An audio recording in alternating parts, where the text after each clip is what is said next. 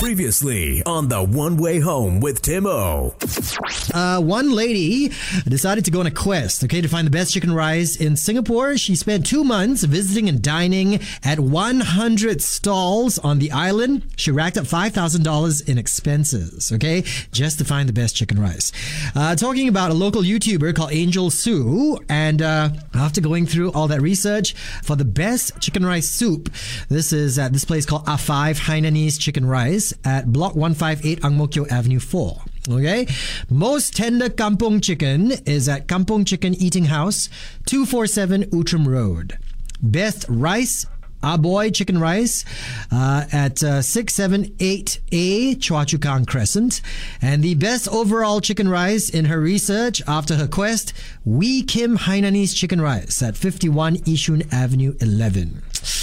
Wow. Okay. What about you? Are those any of your favorite chicken rice places? Where do you think we can find the best chicken rice? I want to know. Okay. My current favorite is actually at Dover Crescent. 5 Dover Crescent is opposite ACS Independent. Right. I chanced upon this coffee shop, and then it has a very old school. It's a very old coffee shop, so it gives you a very old school feel and everything. And then when I ate the chicken rice, it brought back memories. There was something I was eating in primary school. What is the difference between your primary school chicken rice and the kind that you see every day? Now I think it's very commercialized, and the taste also everything is very fat and very juicy. It's a bit sinful. Yeah, but it's all zenged up kind of chicken rice. Zenged up chicken rice. Yeah, they just make it very slimy or very juicy and kind of very fat. This one I think is a very simple fare, but it's very tasty. It's got a very clean taste to it, yeah? Yeah, correct. Yeah. Okay. Usually when we eat chicken rice, there's always some funny taste or aftertaste in your breath or your tongue, right? So this one, when I ate it, it was surprisingly I didn't have anything after that. I suspect that aftertaste you're talking about is due to the chicken fat and the oil mixed together with the ginger and the garlic and the chicken rice. This one that you mentioned over at Bao Mei Chicken Rice, it doesn't have that aftertaste. So can I assume that it's also not very oily? Not as oily as the outside places. Okay. But of course, the winning factor for you with Bao Mei is the chicken itself, huh? Yeah, correct. Just very smooth and clean and nice, and it's very cheap. So it's it caters to the school kids around the area, and they're all big fans of it. They queue out. I mean, it's not because there's nothing else to eat, but they all love the chicken rice there. Now, when you say cheap, how much are we talking about? Before the chicken price hike recently, it was actually only $250. $250? Where can find $250 chicken rice in Singapore? 5 Dover Crescent. After the chicken price hike, how much is it now? They only increased it by 50 cents. So $3? It's still very, very affordable. Okay, yeah, $3 and $3.50, yeah. Wow, that's very, very cool. Okay, so once again, tell us, where is Bao Mei Chicken Rice? Okay, it's located opposite ACS Independent at 5 Dover Crescent. It's a very small coffee shop. Yeah. Fantastic. All right, thank you very much, Mark. Have a great one, bro. Thank you. Bye-bye. Oh, yeah.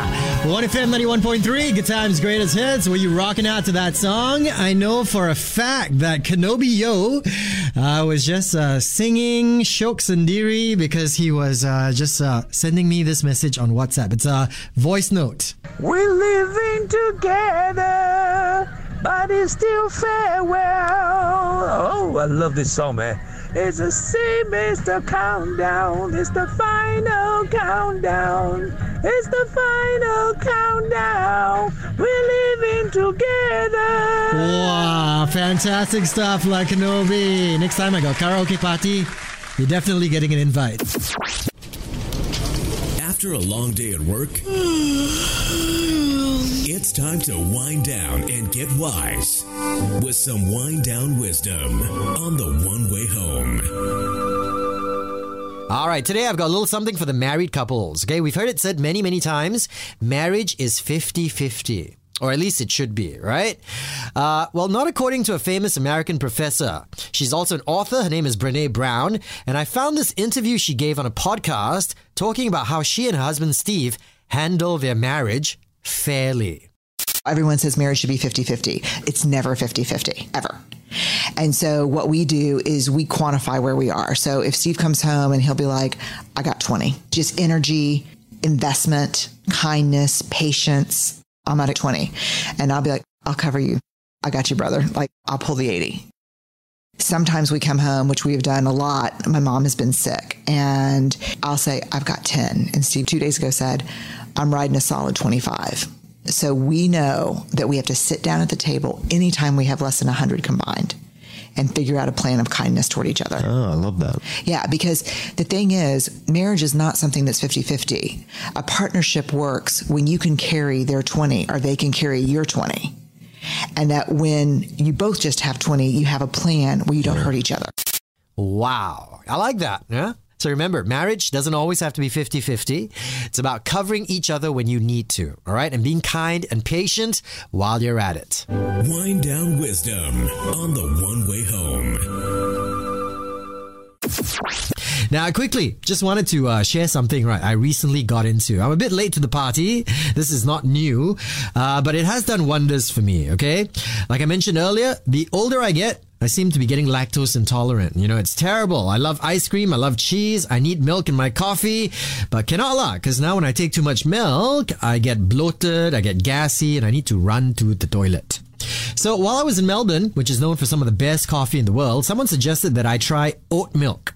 Yeah, this is a dairy alternative, okay? And this way, I could still have a latte or a flat white coffee. I'll be honest, I was a bit skeptical, right? But I tried it and boom, it was amazing, all right? It had the same creamy consistency of regular milk, but without all the side effects, okay? No gassiness, no running to the loo. And one more thing, this is especially important for me, okay? Usually before I go on radio, right, I can't drink coffee with milk because the milk messes up my voice, all right? It produces too much of that phlegmy feeling, so I can't talk clearly. But after drinking oat milk, no problem. So, yeah. Like I said, this is just my experience now, okay? I'm sure different people might have different reactions to oat milk, but if you are looking for a milk alternative, maybe oat milk is something you also want to try. 3, 2, 1. 1FM, One Way Home, One Entertainment Update. Hey there, it's Tim, and here's the latest in entertainment. Okay, so it hasn't been a great week for Taylor Swift. Not only did she break up with musician Matt Healy, but she also accidentally ate a bug. Yeah. Reports say over the weekend, the 33-year-old was in the middle of a show when she had to stop on stage to cough uncontrollably. And that's when she apologized to fans and explained that a bug had flown into her mouth and she swallowed it. Ew. Sir Anthony Hopkins hasn't been too kind about his time in the MCU. The veteran actor who played Odin, father of Thor, called it pointless acting. Sir Anthony explained that if you're sitting in front of a green screen, it's pointless. They put me in armor, they shoved a beard on me, I sit on the throne, and I shout a bit. Aw, come on, it had to be more than that, right? And finally, he took the world by storm with his role of Tyrion Lannister in Game of Thrones. But Peter Dinklage admits he has not watched the prequel series, House of the Dragon, which came out last year.